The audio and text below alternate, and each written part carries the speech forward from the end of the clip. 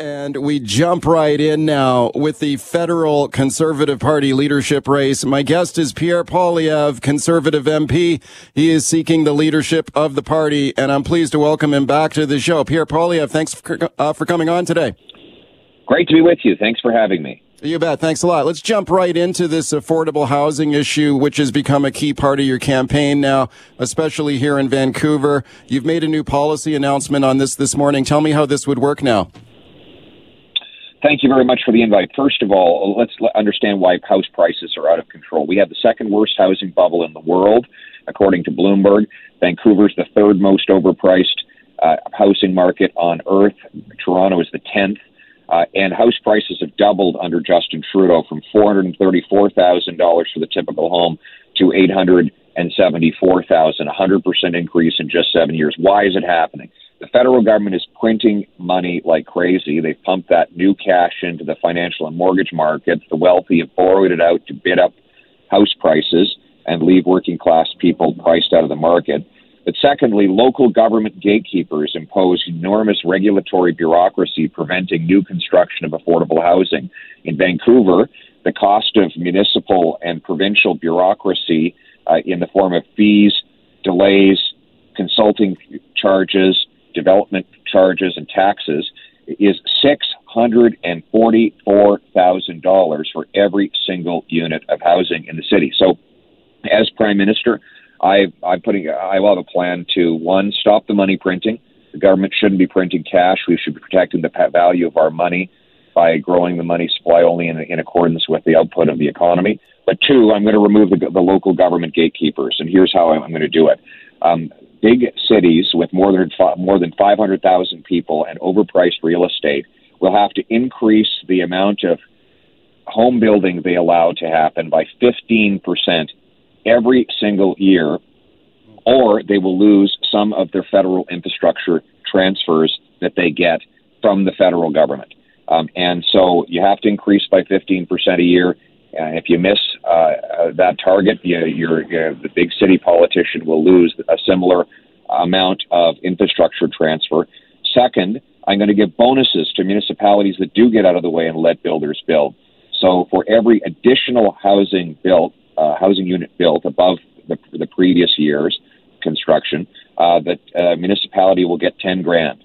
So if they build an extra, say 100 units over what they did the previous year, they'll get an extra $1 million of infrastructure money from the federal government. This way we actually incentivize more, faster building of affordable housing. Okay, so what kind of federal infrastructure funding are we talking about here? You're talking about billions of dollars in transfers that go every year to municipalities for things like public transit. So if Vancouver doesn't build these homes, you would cut transit funding in the city? Is that what it boils down to effectively?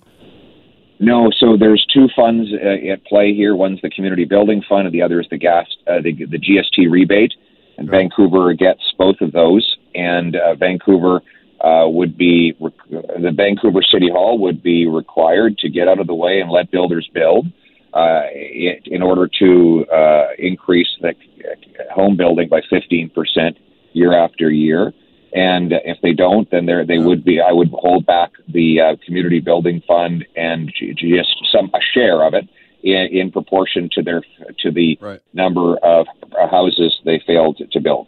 Speaking of Pierre Poilievre, how would this make housing more affordable for people in Vancouver? I mean, you said yourself during your recent visit here that even if you densify and build more homes on, let's say, a single family lot, the price of housing would still be exorbitant and beyond the reach of most people. Do you expect this to drive housing prices down? Well, it will definitely moderate them, because the incentive I'm putting in place will spark 500,000 new builds over the next, if it were implemented now, over the next 4 years.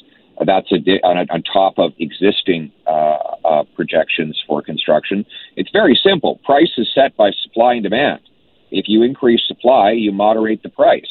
And that's my plan. Incentivize municipalities to get the gatekeepers out of the way so builders can build and buyers can buy. That's the only way we're going to do this. Listen, it is a supply problem in part because we know that Canada has the lowest per capita number of housing units of any G7 country, even though we have the most land to build on. The problem is gatekeepers. Get them out of the way. Build houses now. If you bring in policies that drive down house prices, would that not erode the equity in the existing homes that are owned by people who own their own homes now? Like, what do you say to people who own their homes now, relying on the equity in that home for their retirement or to leave for their kids, if your goal is to drive prices down? Well, we need to, right now we have a housing bubble, and it's not helping anyone. You have the same walls, ceiling, floor, pipes today that you did 7 years ago. It's just that on paper it costs twice as much for the same thing. And this is I thought a lot of older people would be objecting to my proposals for the reason you mentioned, but what I'm finding is that they're angry as well because they've got a 32-year-old stuck living in the basement. He can't move out because he can't afford a home. And so now he's got to bring his future spouse to live in the basement as well. And the only way for them to ever get a house is for the parents then to take a loan against their property to buy their kids' property. This is insane. Okay. We have more land than any other country in the G7. It should be affordable to buy a house. And my plan to stop printing money and start building houses will make it affordable. Justin Trudeau is also promising affordable housing, and he took a crack at you here during his recent visit to BC. Let me play this short clip and get your thoughts. So this is Trudeau, I think, clearly talking about you here, and then I'll get your thoughts. Anyone promising a simple, easy fix to the housing crisis is trying to push something politically that isn't true. This is a complex situation. It's going to require many different measures. Okay, what do you say to him? He's got no credibility. House prices have doubled under Justin Trudeau. They're up 100% under his leadership. When I was the housing minister in this country 7 years ago, the average house cost $434,000. It was affordable to buy a home for the middle-class family. Under Justin Trudeau, it's impossible. It's over $1 million in Toronto and Vancouver because of his inflationary policies. Justinflation has hit our housing market. No one can believe a word he said. Yes, he spent $40 billion on housing, which is a lot of money for taxpayers to pay. But what are the results? He's doubled the house price. His policies have failed. We need a new prime minister who will stop printing money and start building houses. That's my plan. Pierre Poilievre, your campaign is drawing a lot of attention. You're drawing big crowds wherever you go. I'm interested in some of the things that you've been saying. I noted that you seem to, every day in your speeches, you say you want to make Canada the freest country in the world, which is interesting. Which country right now would you say is the freest country? You know, I don't know which country to which I would give that award, but it sure isn't Canada. We know that because people don't have the freedom to buy a home. It's too expensive. Single mothers don't have the freedom to choose which food to feed their kids. Can't afford it. Working class folks can't afford to fill their tanks with gas, so that restricts their freedom of mobility. And of course, governments of all levels have attacked the medical freedom of people by imposing these unscientific and unjust vaccine mandates that have deprived people of their jobs for a personal decision. I'm going to reverse that trend, get rid of the mandates, going to stop this just inflation, unleash the free enterprise system so people can have big paychecks that buy homes, gas, and food. And I'm going to get rid of the censorship online that Trudeau is trying to bring in. All of these practical steps will make Canada a freer place with the goal of putting people back in charge of their lives. Pierre Poilievre, we've got your opponent coming up later on the station today, Jean Charest. He will be a guest on the Jazz Johal show here this afternoon, and I know that he is going to be on the attack against you. He has already criticized your support of the trucker convoy that went to Ottawa. Let me play a short clip of him here and get your thoughts. So this is Charest here going after you, and I'll get your thoughts. The rule of law, very important issue in this leadership race because I have a competitor, to name him, Mr. Poilievre, who supported, as you know, the blockade. And if you want to be a leader in this country and a legislator, you can't make laws and break laws. Jean Charest there running for the Conservative leadership, and he's a guest on CKNW later today. Pierre Poilievre, what do you say to him? Well, first of all, he's lying. I supported the law-abiding and peaceful truckers who were demonstrating for their freedom and for their livelihoods. For Charest to call these hardworking heroes that delivered our goods and services across borders a bunch of criminals makes him just like Justin Trudeau. It reminds me, and for him to talk about the rule of law is ironic after the scandal-plagued Liberal government that he led that ended up under police investigation in Quebec. No one can trust anything he says about the rule of law. And finally, we can't have Jean Charest leading anything in a time of record inflation. He raised the sales tax on Quebecers when he was the Liberal premier in that province, making Quebec one of the most expensive places in Canada. We can't afford Charest and Trudeau. Their high taxes are hurting people. We need a low-tax, inflation-fighting leader like me. Okay, last question for you. So when he says that you supported the blockade, he appears to be referring to... Yeah, so you stated very clearly that I simultaneously supported the peaceful and law-abiding protesters who were defending their right to earn a living and make their own medical decisions, while at the same time I condemned any individuals who broke laws, blocked critical infrastructure, or behaved badly. That was my comment before, during, and after. Charest is trying to portray all of the protesters as criminals, which is another example of a Liberal attacking working class people in this country. So you didn't support the truckers blockading the streets of Ottawa for all those days? I supported the peaceful and law-abiding truckers who were standing up for their freedom, who had lost their jobs because of an unscientific mandate that Justin Trudeau imposed on them, even though they were the least likely people to spread a virus, given that they're in a truck by themselves all day long. And I will stand up for their freedom and for their jobs any day of the week, even while Liberals like Jean Charest and Justin Trudeau attack our working class. Pierre Poilievre, thank you for taking the time today. Appreciate it. Great to be with you. All right, welcome back to the show. We started today's show talking about Metro Vancouver's unaffordable housing market. Now, you may have heard yesterday's show. We also talked about that issue. My guest yesterday was Jen Gerson, the journalist at theline.ca. And she thinks that this real estate market is rigged in favor of the baby boomers. As she says, the older, largely retired generation that bought houses back when they were actually affordable, and now they're sitting on a mountain of wealth. And she thinks all these politicians who are out there promising to make housing more affordable, they simply won't do anything to anger or annoy the homeowning class right now. Here's what she wrote in her article. She wrote, "The boomer got his, and that's what matters. We have an entire government apparatus set up to protect that guy. The boomer with the money, the guy who votes." We talked about that in yesterday's show. Here's what she had to say to me. Have a listen. It's not my fault I bought a house 40 years ago and now I'm sitting on six and seven figure gains. Like, it's not my fault my kids can't buy my house, right? But of course, that's the tragedy of the commons problem of housing, is that it's not any individual person's fault. It's just what we did. Okay. She went on to make the case for a capital gains tax on homes that are owned by people who use the home as their principal residence. Okay. Let's discuss this now with my guest, Dylan Kruger, the counselor in Delta. I'm very pleased to welcome him back. Counselor, thanks a lot for coming on today. Thanks for having me, Mike. Okay. Dylan, you're a young guy. We've talked a lot about this home ownership, quandary and challenge for young people trying to break into this market. What do you think about that argument that the system right now is somehow rigged in favor of the existing homeowners? What do you think of that? Well, there's no doubt that, anyone who's bought property over the last 20 years has benefited enormously. So I agree with Jen, certainly on that point. I would point to the rationale for that, though, especially in Metro Vancouver, that we put our neighborhoods into time capsules and we don't have nearly enough stock of housing on any other commodity, whether it was a grocery item or a car or any other product. When prices are escalating like that in ways we haven't seen, 20 or 30% increases every year, you think, gosh, we better start producing more of that product. Only when it comes to housing in BC do we say, well, let's look at every option possible except for actually building more housing.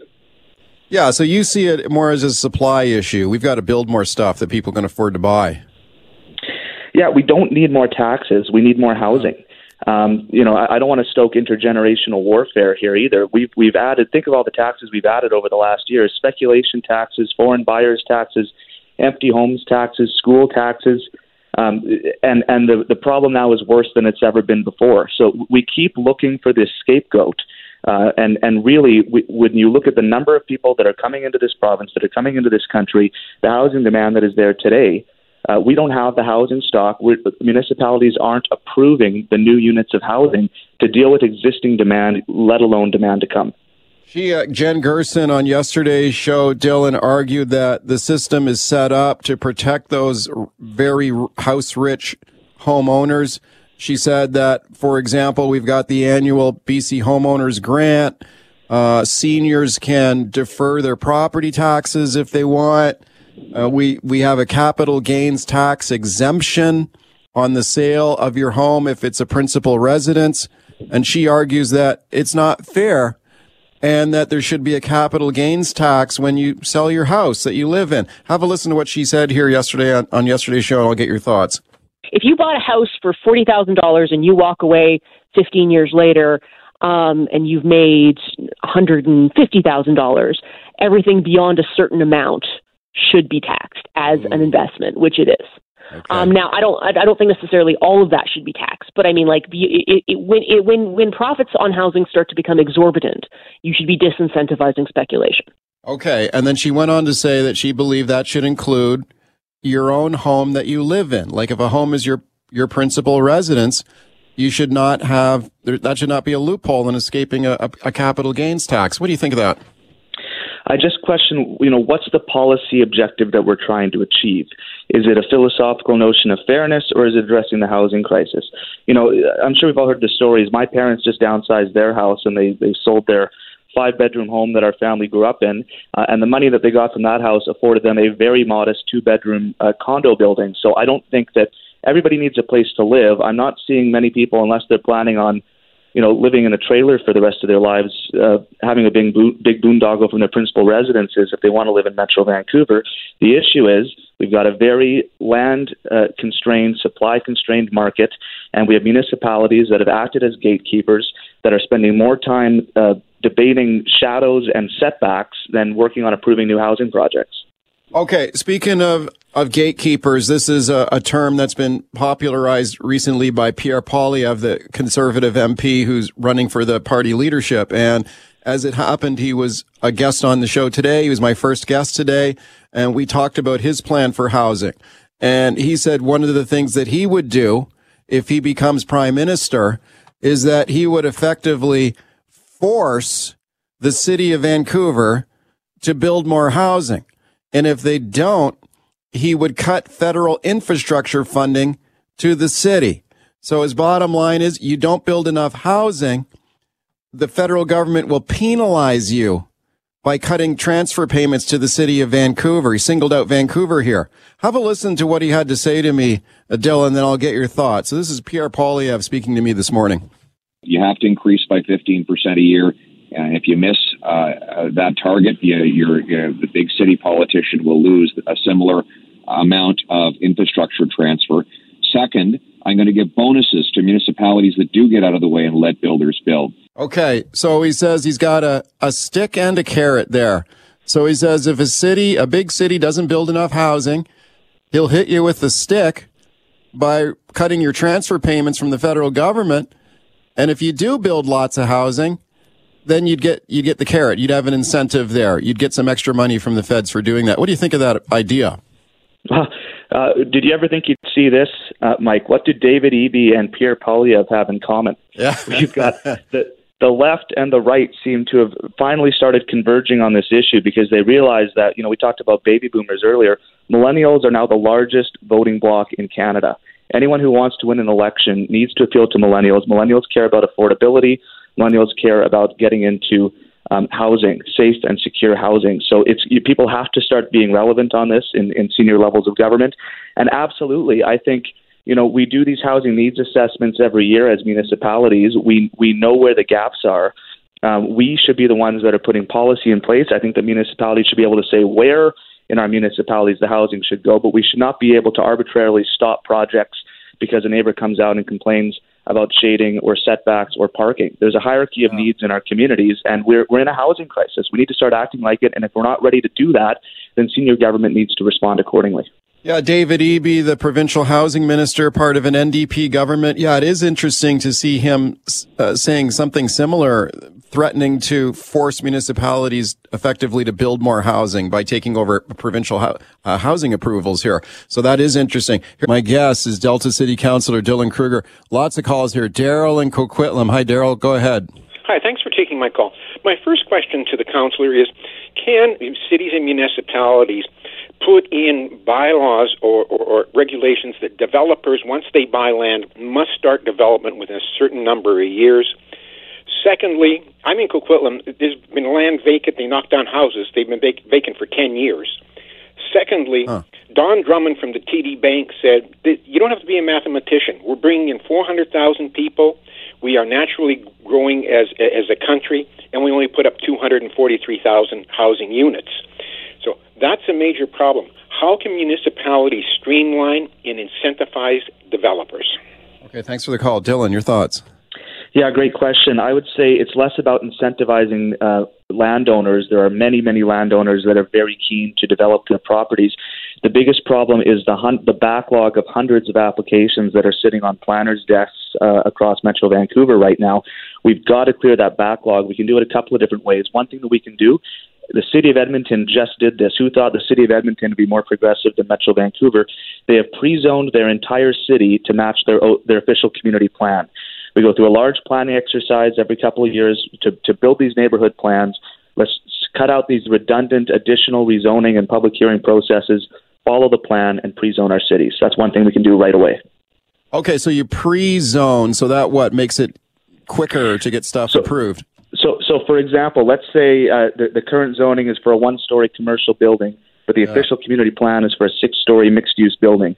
Rather than going through 2 years of a rezoning process and a second round of public consultation, even though the neighborhood plan already says, yes, 6 stories is allowed on this site, let's just go straight to development permit. This matches the official community plan. Let's pre-zone today to incentivize developers and get council out of the way and let builders do their jobs. Okay, Steve on the line in Delta. Hi, Steve. Go ahead.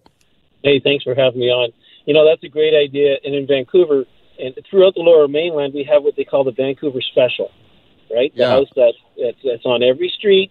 Not my idea of great architecture, but hey, beauty's in the eye of the beholder. But yeah, pre-planning that is a great idea. Just getting back to in regard to taxing capital gains on real estate. Yeah, the government isn't going to do it. And her words were absolute. This is the voting public.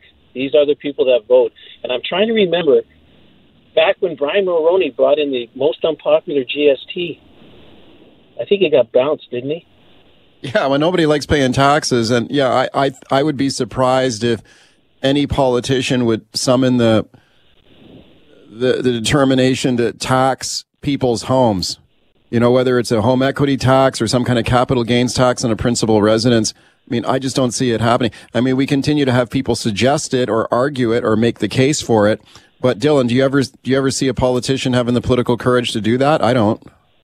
I don't, and I also don't know if it would achieve the desired result. I think it'd be the latest in a long list of new taxes. We've tried new taxes. We're taxing housing more now than ever before, and we haven't seen the intended result. Yeah. We could look at incentives for renters, though. We give a lot to property owners, but maybe we can look at more incentives for renters or for first-time buyers. But I don't see government actually seriously taking that proposal. How is increasing supply going to solve the problem, though? Because in this overheated market, if you just build more housing, wouldn't that just be more expensive housing? Like, how would it drive down costs? Well, it is supply and demand to a certain extent. Think about our region. We've got the mountains on one side, the ocean on the other, the border on the other. We have run out of, and then the agricultural land reserve interspersed in between. We've run out of land to build housing.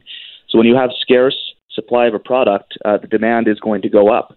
And the vast majority of homes in our region are one type of product as well, because we've zoned the majority of our region for single detached homes, which puts a real run-up on prices for more modest and inexpensive forms of living, like condos and townhouses and duplexes and other sorts of housing.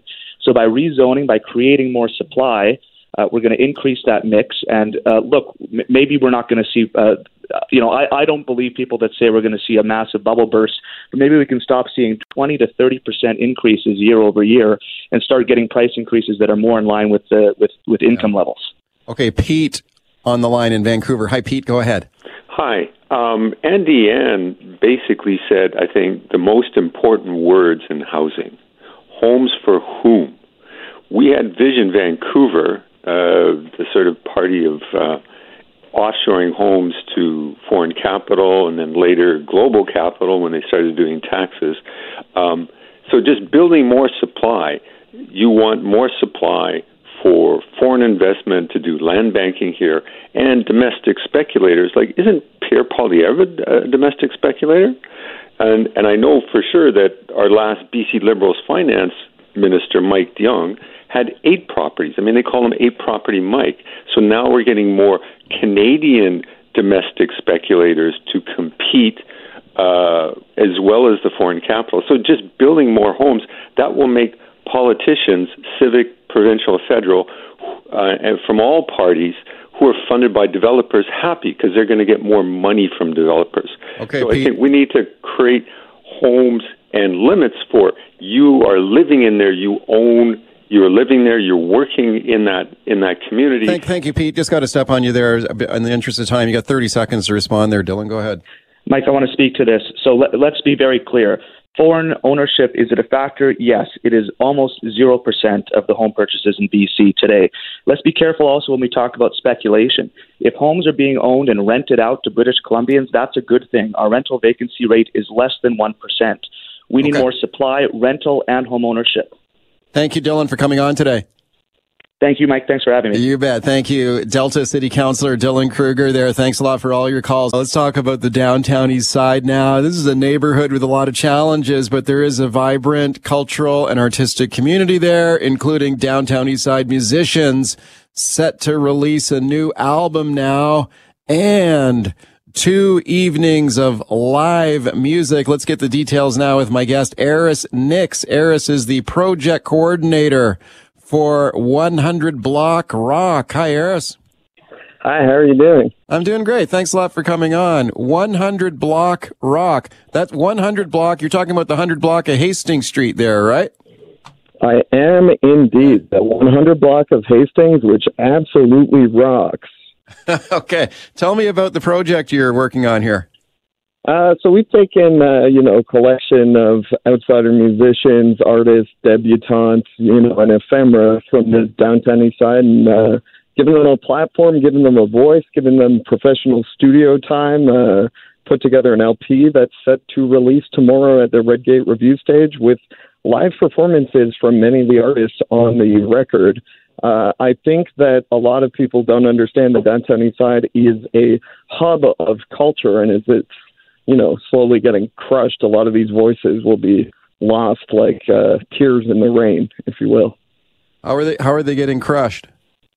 Well, I mean, the neighborhood, it's becoming much more difficult and much more expensive to live in as property values increase. A lot of the SROs where folks live are shutting down. The Winters Hotel just burnt down, unfortunately. So folks are getting pushed out of the neighborhood and kind of migrated around, if you will. And I think, the condensed artistic culture that you see in the neighborhood is, it's not going to be here in 10 years. I don't think so, unfortunately. Wow. So okay, your project is called 100 Block Rock. So is this mostly rock music, or you got hip hop in there? What kind of music you got in there?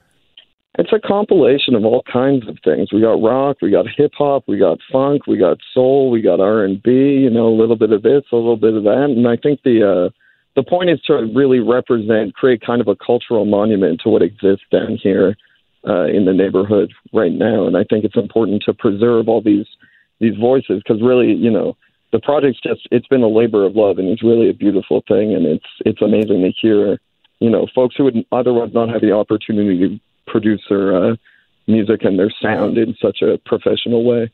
Speaking of Eris Nix, he's the project coordinator, 100 Block Rock in the downtown east side. So all the artists that will be featured on this LP, Eris, do they all live in the downtown east side, or they work down there? No, it's a prerequisite that folks live in the V6A postal code or have no fixed address. So these are, outsider musicians from the neighborhood, not your standard PHS heavy metal band that you might see at the rickshaw, if you will. Yeah, okay. And how were they able to come together to create this LP? Where did they get the studio time and that kind of thing? Well, so there's a bunch of community partners that joined us. KW Studios, which is in the bottom of the Woodwards building, Chom Studio, which is on Cordova, and we got a bunch of grant money. This project's been funded by the City of Vancouver and Creative BC, and we kind of just canvass the neighborhood, and if someone's playing saxophone on the corner or pots and pans with spoons and spatulas, they got a contract with us. Let's put it that way. Okay, and the album is coming out on. Is this a CD or no? You're going old school, right? Is it vinyl record? This is a full vinyl record, and it'll be available tomorrow. Tomorrow is the release show at Redgate Art Society, which is on 4th and Main. And after that, it will be available for sale online. If you just Google 100 Block Rock, it should be one of the first results that pops up for folks. So. And I must add, all the funds go back to allowing us to continue to run the project. It's a totally not-for-profit project, and it's about preserving the voices in this community. Oh, okay. So any funds raised go back into what you do another album. Yeah, that's a plan. Good things come in threes, and this is the second one. So okay, waiting on that triplet. Yeah. Okay. Cool. And you mentioned there'll be 2 live performances. So the first one is tomorrow night. Then there's another one Saturday. Saturday. Okay, at the Redgate Arts Society, 1965 Main Street, right?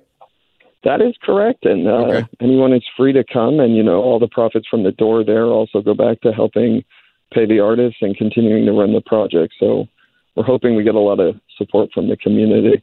What will people hear down there if they come down to the show? A lot of fantastic outsider musicians that they would otherwise not have the opportunity to hear.